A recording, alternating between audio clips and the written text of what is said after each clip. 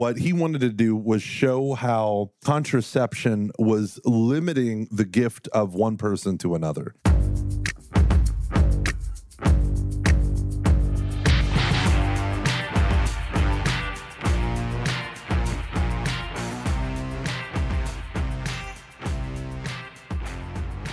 Welcome, ladies and gentlemen, to Every Knee Shall Bow, your seasonal Catholic podcast on evangelization and discipleship. My name is Mike Gomer Gormley, and I am joined today by Dave I Spread Fecundity Van Vickle. How you doing, Dave? I'm good. That's my favorite name so far. Fecund Van Vickle. So when I first started layevangelist.com, I wanted Theology of the Body to be one of the key talks that I gave and workshops and stuff. Yeah. And so I made t-shirts on one of those t-shirt websites where you can put a bunch of designs and order individual things. And it was a man in a top hat and a cane and a suit. And it said, I spread fecundity. and I thought it was so funny. And I would tell people about it. And they're like, what is fecundity? Right. I'm like, I don't know you. It was one of the first talks I ever listened to by Fulton Sheen. That's why I know that word. Fecundity? Yeah, it was. The talk was called Fecundity, and he was talking about the goodness of God, and then he went all the way to contraception and stuff like that. Was this from Life Is Worth Living? One of his shows? I don't remember. Man, Sheen, what an amazing guy Sheen was. I've been thinking about it so much lately because it's just so rare that you have, and people always try equivocation when you talk about him. People always be like, well, this person's like the new Sheen. And it's like, no, he's not. No one's like the new No, he's so witty. Yeah. He's so precise. He's so philosophical. Yeah. He's so spiritual, right? It's just, oh, man, it's amazing. Yeah, one of the things that struck me about him, so I went out to Peoria Heights to one of the churches there that invited me out for a parish mission in March. And that's really where I discerned leaving, going to full-time speaking. Really? And maybe it was Sheen calling you into it. Well, that's why I left. My last day on the job was May 8th. So I was trying to figure out, should it be May 1st, May 31st? Should it be August before the school year begins? So I can oversee new hires and stuff. And I was going back and forth and I was praying. I was actually asking for the intercession of Venerable Fulton Sheen because I knew I was going to go to his crypt and I was going to go to his cathedral where he was ordained and all that stuff. And then the museum. And as I'm walking around in the museum, when you walk in, there's all these pictures of young Fulton. And it said he was born on May 8th. Yeah. And I was like, May 8th. That'll be my last day. Yeah. So that's what I did. I went back. That's so awesome. Can I tell you the funniest thing about resigning? Yes. I didn't. You're supposed to write a letter of resignation. Scorched earth. Yeah, no, I didn't. You pulled your shirt off and was like, I'm out of here. Everyone who quits their job thinks of doing something like that. You're about to get the unvarnished truth. Right. No, I lied. No, I'm just kidding. But I had ChatGPT write my letter of resignation. That's not true. It's 100% true. I didn't know how to start it, so I was like, ChatGPT, write a letter of resignation to the pastor of a church on behalf of an employee to resign on May 8th. You understand that a Luddite like me hears that, and I feel that you're compromised at this point. I'm literally starting to I'm going to check you for bugs. He's one of them. Yeah, well, it wrote a beautiful letter. I just had to tweak a couple individual things. It was really funny, but it was on point. It's scary. It is scary. Yeah. Listen, I just heard a story about Fulton Sheen that I'd never heard before. Oh, right. We were talking about him, not me. Yeah, right. Right. Did you know that when he finished his schooling, right, it was clear he was head and shoulders above scholars of his day, okay? Yeah. So there was no question about it. When he went back to Illinois, the bishop put him in a tiny little parish for 2 years. Do you know this? To keep him humble? He said he just wanted to see if he would say yes. That was it. Isn't that crazy? That's smart. Oh my gosh. That's smart. I love it. Yeah. I want to say he's the one that when he finished his habilitation, the postdoctoral work that they have in ecclesial university. So you get your, their version of the doctorate, the ecclesial doctorate. And then after that, I think it's called the habilitation. I don't know. Oh, whatever. And something fancy. And I think it was the Louvain where he was at. They walk in, and when you finish, you discover if you passed or not by what people are drinking when you walk in the room. Are you kidding So they throw a banquet in your honor. So if it's water, you didn't pass. If it's beer, you passed. If it's wine, you passed with high honors. And they walked in. It's such a Catholic thing. Right, I know. And not only was it not beer, nor wine, nor water, it was champagne. When he walked in, they all raised that. Yeah, that's the story that I heard. I'm going to request that when I finish my doctorate, that's how they do it. I'm going to just request it. I'm like, I'll pay for it. You guys don't need to do it. They're like, you did not do very well, though. It's like, I know, but I'm paying for it. So can't you just do it? Can't you just drink beer in my honor? What is that, Kool-Aid? I don't even, this is mixed messages. Yeah, so it's so funny. But he was also by ritual. He was also Eastern. Right. He used to celebrate Eastern, and I didn't know that, the Eastern liturgy of the Byzantine church, I believe. And he would go and do a lot. I was like, whoa, he was like, this guy was everything. Like he did so much stuff. He was the missions guy. Right. And he was constant. All the money, all the profit that he made from all of his TV shows, especially in the beginning, I think the first like 8 years, he just sent to the missions. Yeah. He didn't even take money from it. So he preached in Pittsburgh several times. Nice. And one of them is at my best priest friend's parish. And it's one of those like ambos, or I don't know what you call it, but like where you go upstairs. Oh, yeah. Yeah. You got the pulpit's a little higher. Yeah. Right. So they were telling me about it. And I was like, I'm going to go up there just to like, see. Yeah. Cause I've been getting really into Fulton Sheen now, you know, as I followed this terrible story about his body and everything, you know, and so no one was around. So I decided I'd go up there. And, you know, it's like 1,000 years old. So it's like, I'm a big guy. It's like creaking and, you know, and I'm like, please don't break, you know. So I just like sit there, and then someone comes in and I like peek over, and it's the pastor. And I panic and I'm like, I got to get down quick. So I slip and fall down the stairs.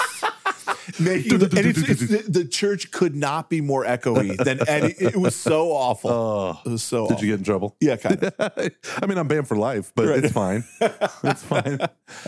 No, I think he looked at me and saw that it was me, and he's like, "Well, what am I going to do?" Like he's like, "You're like giving a mission here next week." So, like, that's hilarious. I just wanted to try it out. Right. All right. All the lay speakers do. Right.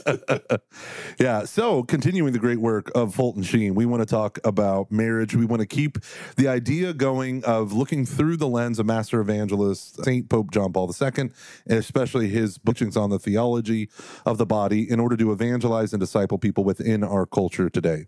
So one of those areas of our culture that Catholics are compromising the most on is the teaching of Casti Connubii and Humanae Vitae and all these other documents of the church in the past, the unbroken tradition of condemning contraception. And so for those of you who don't know, when St. Pope Paul VI wrote his famous encyclical Humanae Vitae on human life, when he wrote that, it was received so terribly that people feared it would literally split the church. Yeah, destroy the church. It would destroy it. It would cause a huge schism. In fact, I was reading the history of it. I think he had 12 advisors, and all 12 went the opposite way. I mean, that's why he's a saint, because he stood strong. He is a sainted pontiff because he taught a very difficult and unpopular doctrine, even when all his pastoral advisors told him not to because it was unpopular.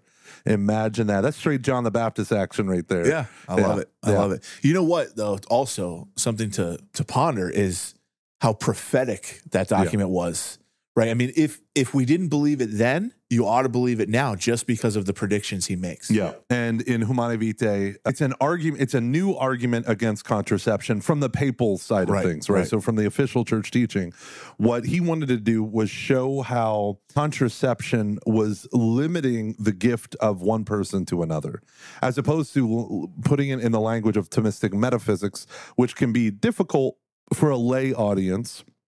He wanted people to see how, even if you take it out of the Thomistic context, it still is an argument that holds water, a view that you can still bank on. And it's funny when you actually read Humanae Vitae that there's like maybe 4 paragraphs that are directly about contraception. Right.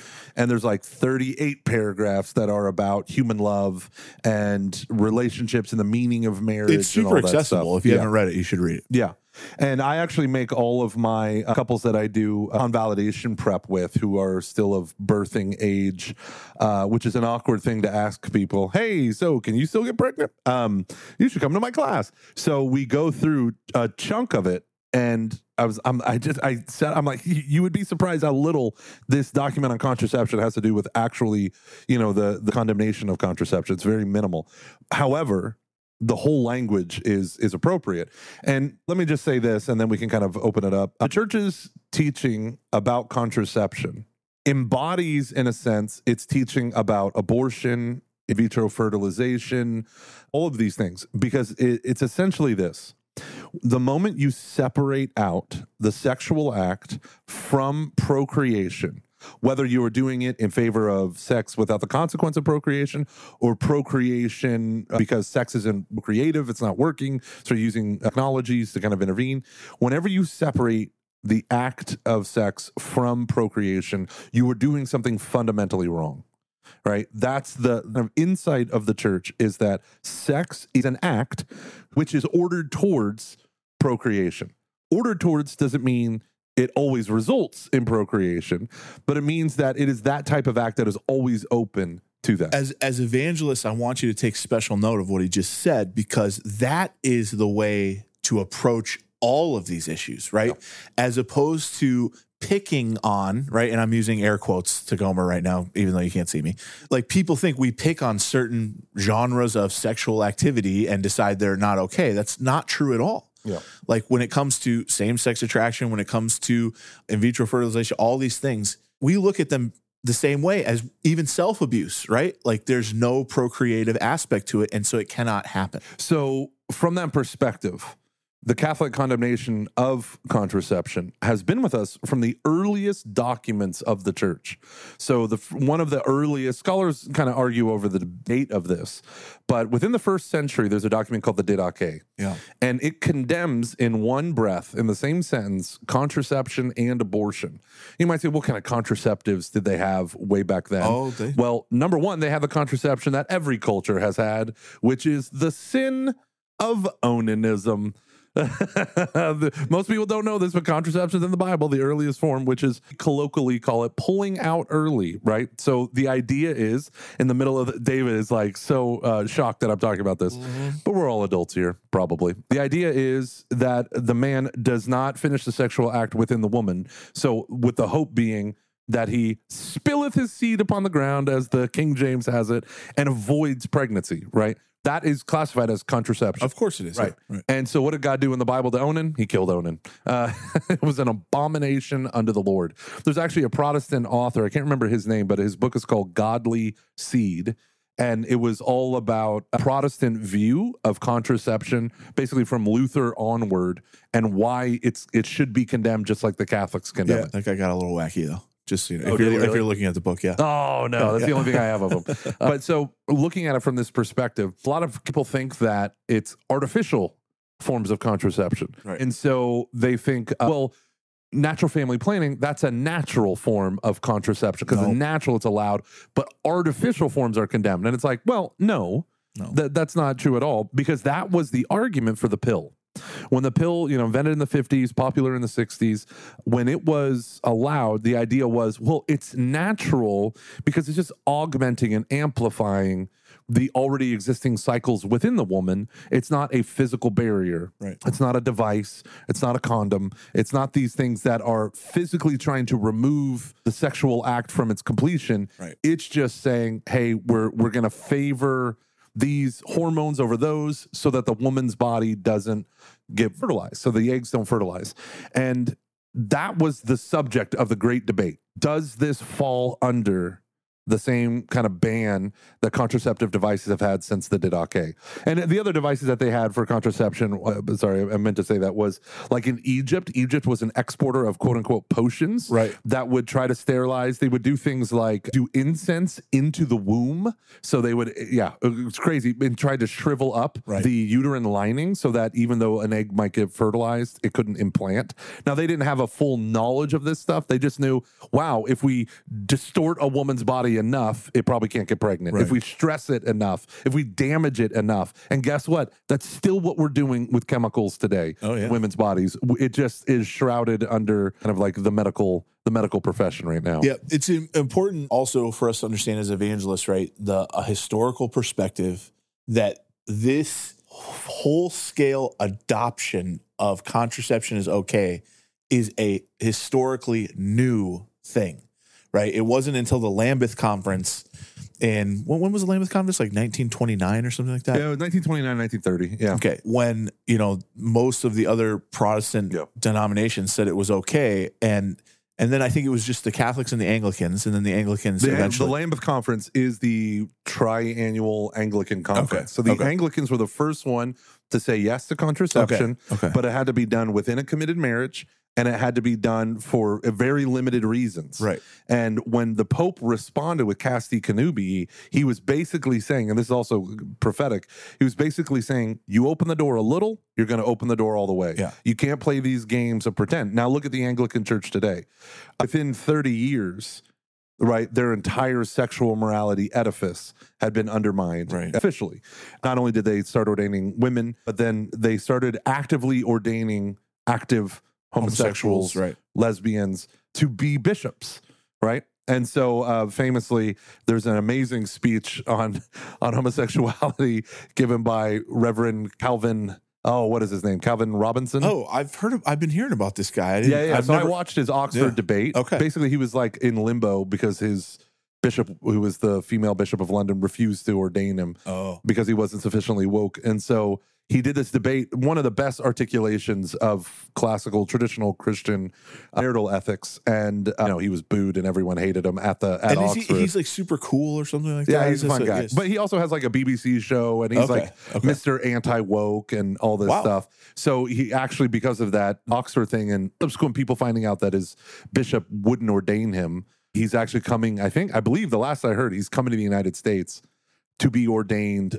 in an Anglican church here in the States, of conservative Anglicans. Wow. Such a mess now that the 11th bishop just entered the Roman Catholic Church from Anglicanism. Because of this. Because of this. So the consequences are real. So the Lambeth Conference allowed it. And here in the United States, Margaret Sanger, who's the founder of the organization that would become Planned Parenthood, she was hyper pro contraception. She believed that contraception would make women as much like men as possible to enjoy, and she was basically like an occultist, and that sex was a form of a mystical enlightenment. Yeah. And the other thing she was wanted, a eugenicist, big time. Yeah, the other thing she wanted was to get rid of black and brown people. Right. And so not only was she very favorable, she wrote letters praising Hitler's eugenics program, which is insane. She also helped to get Latino women in, I want to say it was Indianapolis, I can't remember where, somewhere in the Midwest, get policies of sterilization without consent and like crazy stuff. And she partnered with that socialist black activist W.E.B. Boyce in order to promote contraception among black people, because like almost every other Christian in America, they saw contraception as equal to abortion, and they were all evil. So his work was to separate the two, and then to say, if you want to get out of poverty, only have one kid. Basically, was the push. One of my favorite memories of Amber is I can't remember what's the movie where the family has all those kids. Have you ever seen this old movie? And they have like 10 kids or something like that. And the lady from Planned Parenthood comes to the house and she's like, we heard that your wife would be perfect for an event or something like that. And she calls all the kids down, and the lady from Planned Parenthood is like, oh my gosh, like what's wrong with you? Like having all these kids, it's hilarious. But Amber used to say, like, that's my dream. I want to have that happen. Yeah. I can't remember if it's Room for One More or something like that. I can't remember which movie it was, but it was one of her favorite things. But it's important, I think, for us to talk about a compassionate accompaniment for those who are using contraception, right? It's a cultural norm at this point. Yeah, 100%. And so as evangelists, catechists, you have to not only be able to teach what the problems are, but to be able, as Catholics, as the church, to accompany people who want to turn over their sex life to the law of truth, right? And to the God-given way, right? And so it's really important. And I want to talk about that a little bit, that it can be a complete cultural change in a family, and a change that causes unbelievable amount of stress, maybe unnecessarily, but it's important for us to not just say, hey, you need to get off that, right? You need to get off contraception. That's not the Catholic teaching. We have to help them to be able to transition into a Catholic family life that they can survive, right? Yeah, and one of the problems with those Catholics who follow the church's teaching on contraception is that who follow the church, who are good in their sexual practice, who are striving to follow after the church. Sometimes we make it seem like practicing natural family planning is a cakewalk and all this stuff is easy. Yeah. And oh yeah, you'll be holy and God will bless it and you'll have kids when you want. That's a terrible. It is. It was a terrible narrative. It's a sales pitch. It's a sales pitch. Not a terrible narrative. That's true in some sense. Yeah. Right. Yeah. But the thing is, doing NFP now. Why is doing NFP? Let me just say this: natural family planning, where the couple, through conversation, through understanding, respects the natural cycles of fertility of the woman so as to avoid or planning to get pregnant, right? So you look for the signs of fertility, and there are many signs that a woman's body presents in order to understand whether or not she's fertile, and then you save or engage in sexual activity in order to have kids or not. Now, one of the interesting things about that, though, is we can become very dismissive of people who aren't brought up with this notion, who are brought up in a contraceptive mentality. Right. So number one, sometimes we oversell NFP as this perfect, flawless system. It can be heartbreaking. It can be difficult when you find out that, for instance, your wife's cycles are not perfect. And then all of a sudden she has fertility days that get sneaky, and your chances of getting pregnant go up, and you're trying to avoid pregnancy. And we're going to get into that in a minute. It can be deeply burdensome when you discover, like, all of a sudden we're trying to avoid kids, we're doing everything right, and then she's pregnant, and now, ... So that's one thing. The other thing is that, look at us, we're striving to do this difficult thing, we're living according to the church's teaching.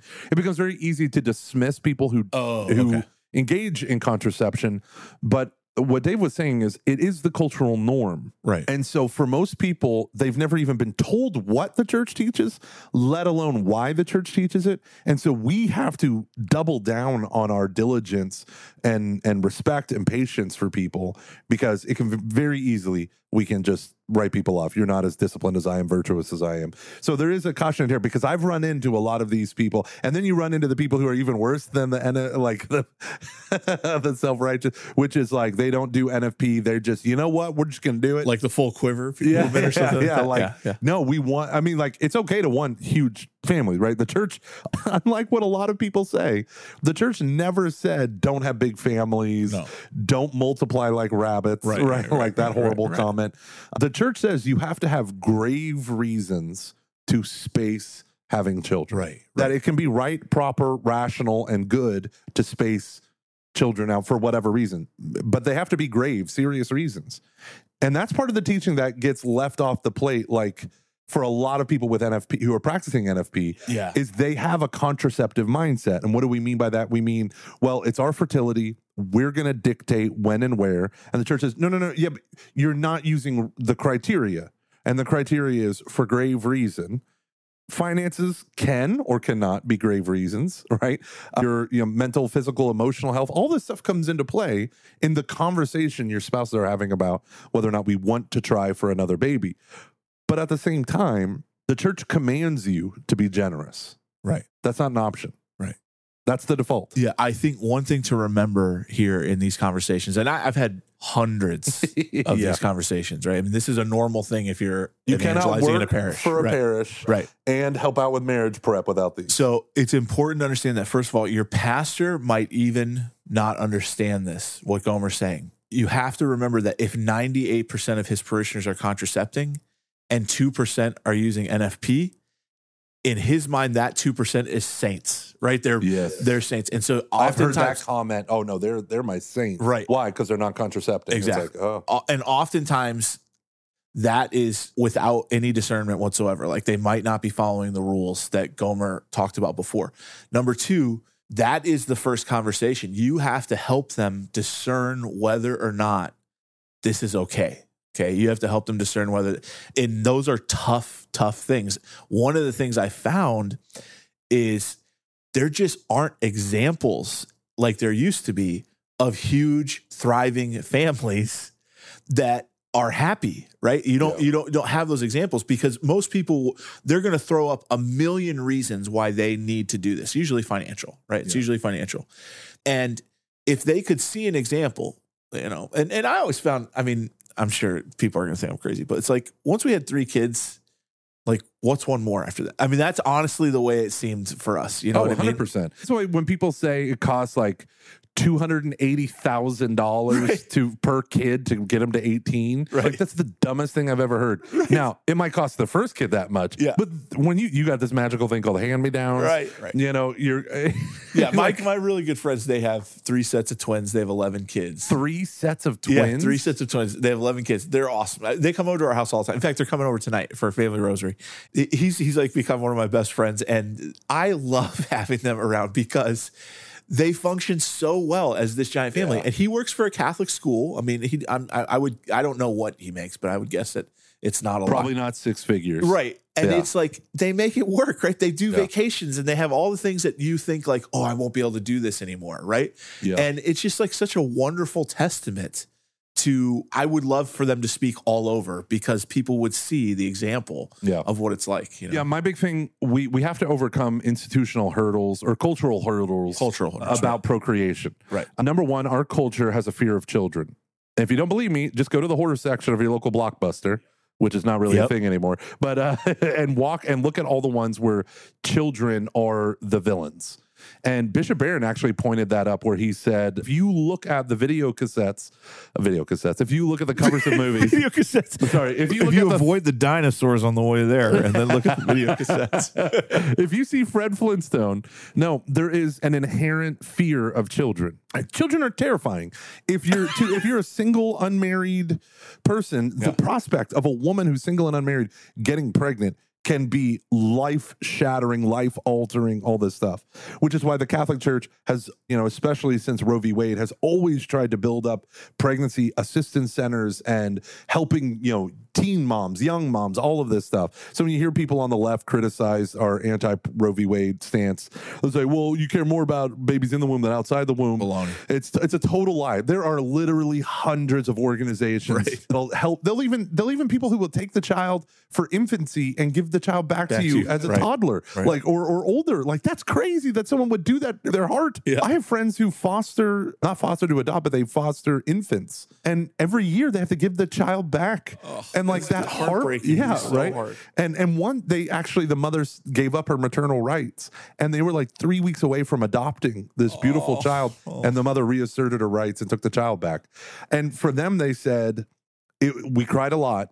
But what greater gift could we give? Of course. What greater gift could we give this child and this child's mother? A great head start. So we say that. But the other thing of going back to understanding sex and sexuality within the covenant that God has with us is that sex and sexuality are meant to be embodied within marriage because the consequences are world-shattering, are life-changing. And so we say to young men and young women, because of hormones and puberty and all that, you have the overwhelming desire to have sex.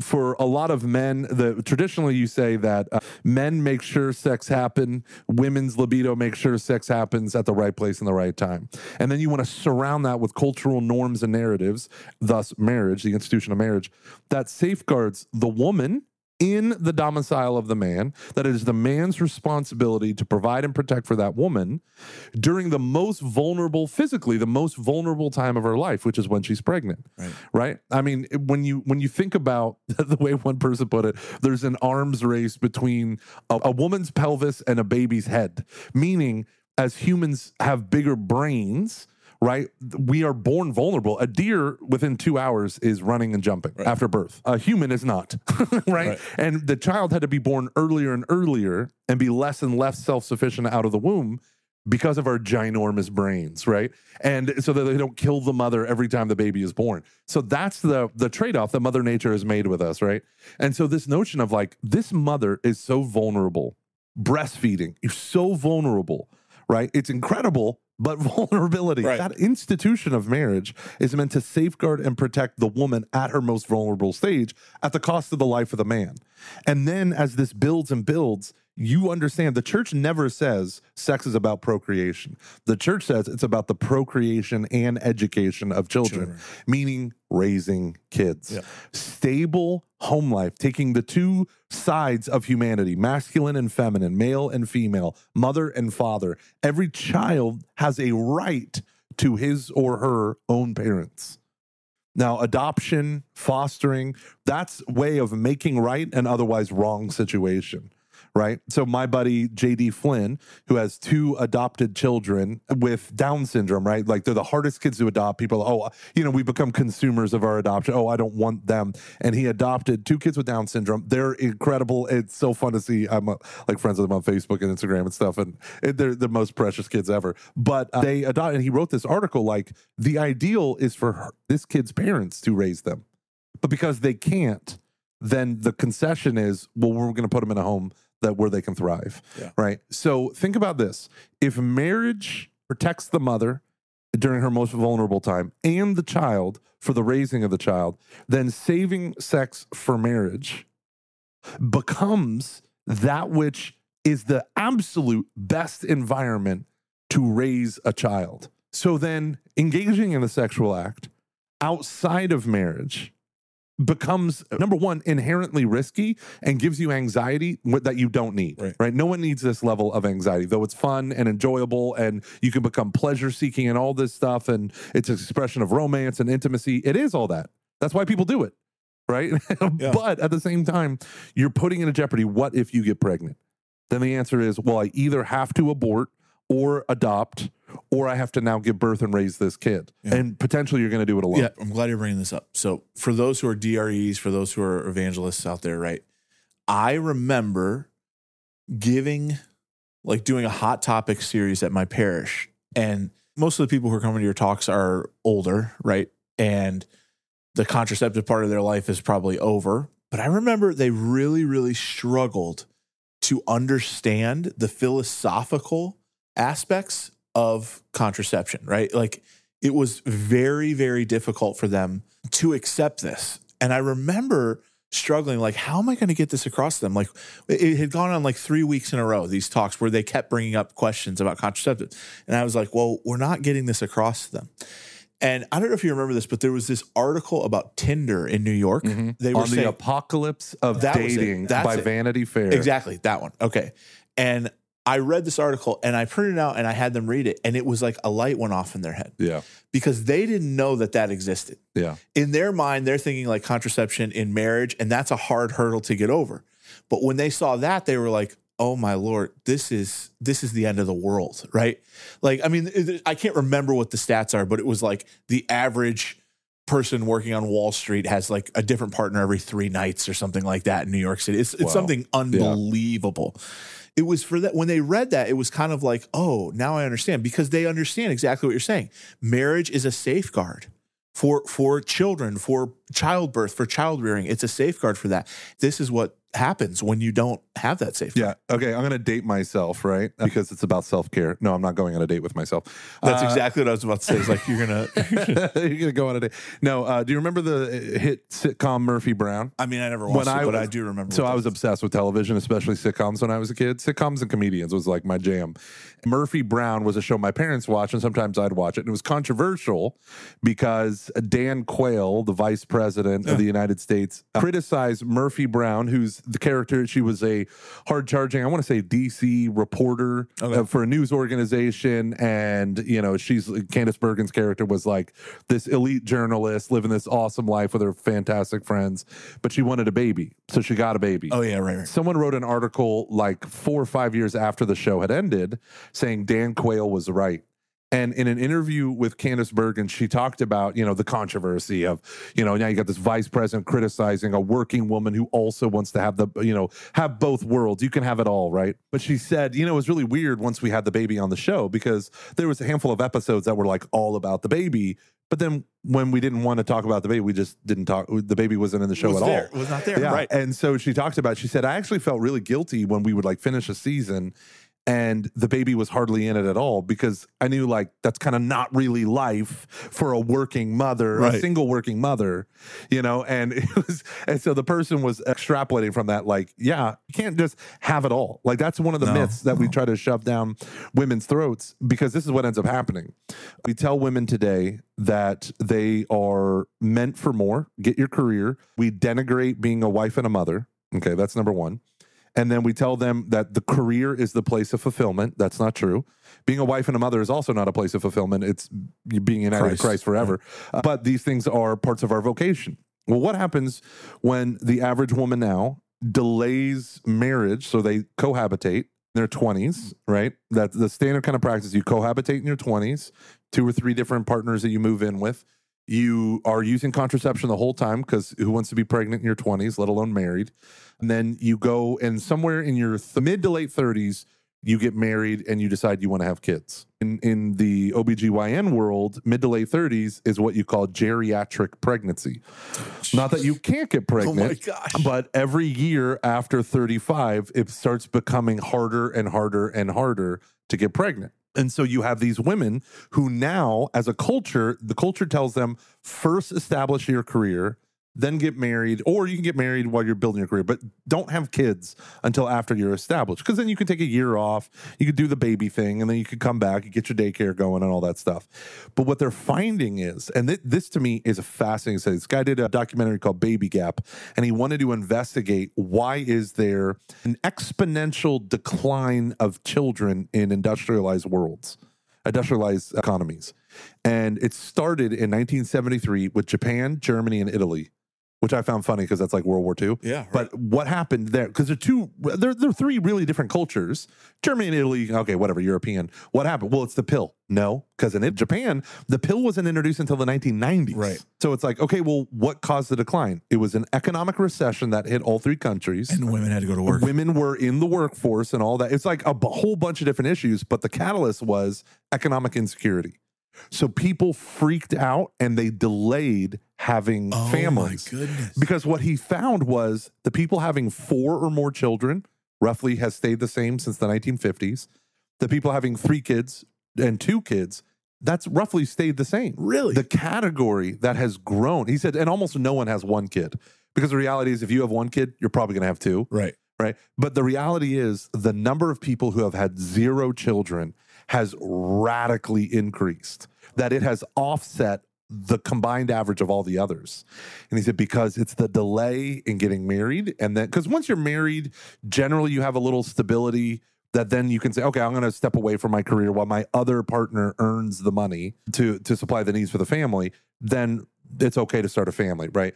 But if you delay marriage until your 30s and then you delay children until your late 30s, the ability for these women to get pregnant plummets.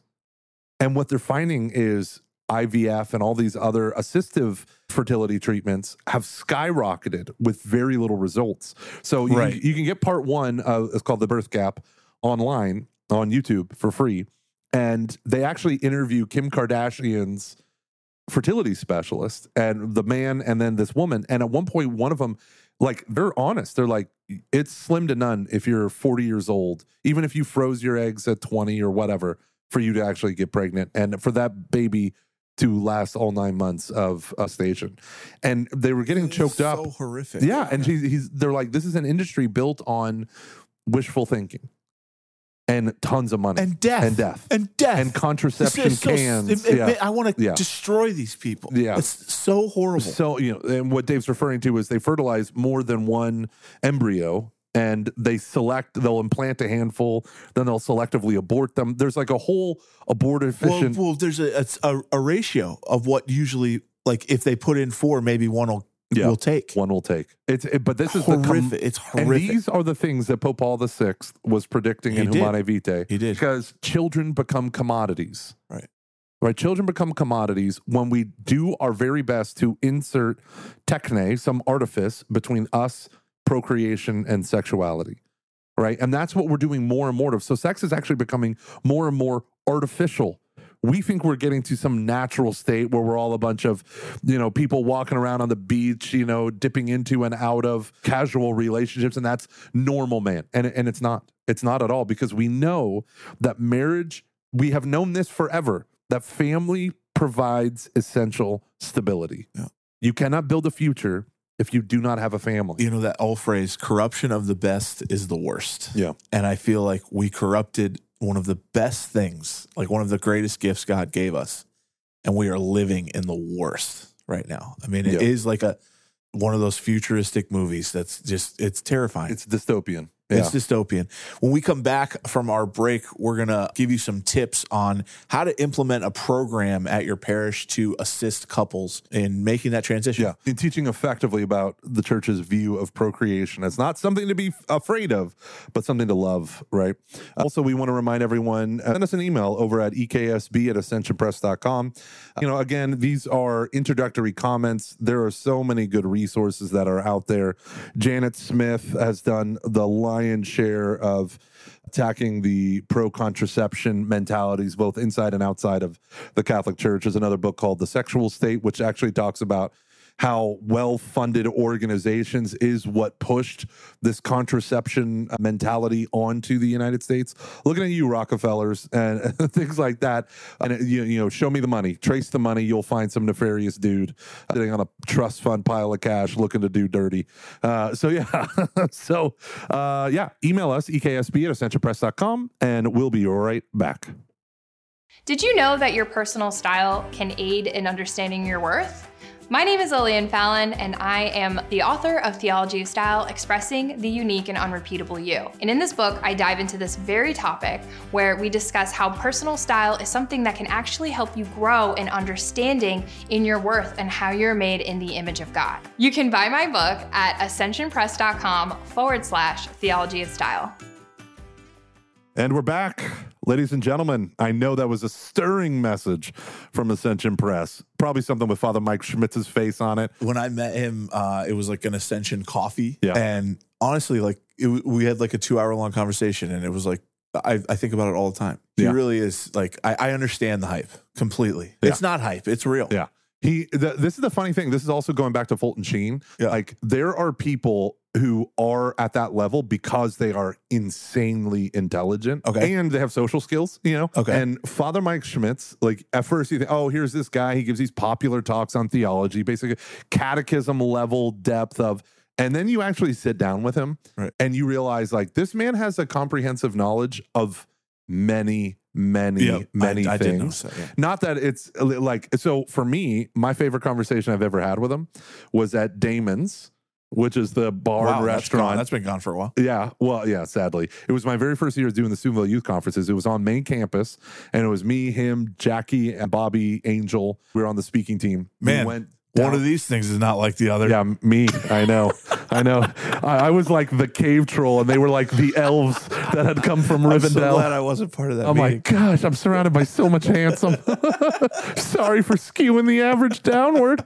We sat at Damon's, and Father Mike had done this skit where he was giving one of his talks, and he took his Roman collar shirt, he unbuttoned like a couple of them, and inside was a Superman undershirt. Yeah. And he said, the funny thing about Superman, unlike Batman, is that Batman is his superhero alter ego, but Clark Kent is Superman's alter ego. Right. And so he was talking about this. And so we shut Damon's down at 2:00 in the morning because we were talking about comic books and superheroes. And he could speak intelligently about all of it. It was breathtaking. Speaking of breathtaking, let's talk about contraception some more. Okay, so this is our takeaways are how you can walk with a company, things that we need to be offering at the parish level, at the local level, maybe in your home, whatever. Dave came up with 3 really important steps. Go. Yeah. So if you're in a parish or if you're in an evangelization setting, I want you to think about 3 things that need to be part of this. First is communicating well the church's teaching. Okay. This is not as easy as it sounds. And I mean in several different ways, whether it be through literature, whether it be through talks, whether it be through your classes that you already offer, like pre-marriage prep. But you need to be able to communicate this very, very well. Okay. Number 2, you need to have some way that you can help couples discern the licetiety. Is that how you say it? Licitness of whether they can use natural family planning or not in order to, get off of contraception. And number 3, once they've discerned that, there has to be a really good class or a really good program or a really good resource on how to do natural family planning, specifically someone in the medical field. Lots of doctors now are getting certified in this. In most cities, you'll find a good Catholic doctor who can do this. But there's nurses and people who are certified to teach this program. And you want to make sure that that is everywhere. Don't make it a hurdle at all make it something very easy to do. One of the things that we did at St. Anthony's, that this wonderful couple, the same guy that got me into prison ministry, they helped out with couples, and I would give the theology of the body talk, which is really the come to Jesus talk using the theology of the body. And what they had set up was they would have young couples give their NFP testimony. And you couldn't have had a better thing. So they talked about the negative, like what is contraception, the negative consequence of contraception, the church's teaching on contraception. And then they would talk about NFP as something that could get you similar results, but without the sin, right? And then they brought in young couples giving their testimony. So usually these were couples in their 30s and 40s, and they would come in and offer their testimony as like, this is what we did, this is why we did it, these are the results that we've had. And they were joyful testimonies, right? And the idea behind it was, people who are young adults discerning marriage want to hear from young adults who are a little bit ahead of them, or adults a little bit more advanced, like what has made it successful, because they all are operating out of this contraceptive mentality that you have to break it down for them. And breaking it down isn't just teaching, it's like the lived practice. So I would encourage you, maybe have 4 couples that can give great NFP testimonies, walk them through your keynote, your talks on it, and have them walk through their testimony. So, some people can go off the reservation with some of this stuff. You don't want that. But yeah. And so by having testimony, incorporating testimony into it, I think you'll have a bigger impact in a shorter amount of time. Amen. Hope you have gotten something out of this. I know we certainly get a lot out of trying to communicate this kind of stuff to you guys. We love being a part of this. So we're going to continue on with this series, and we hope you'll continue to join us. God bless you all.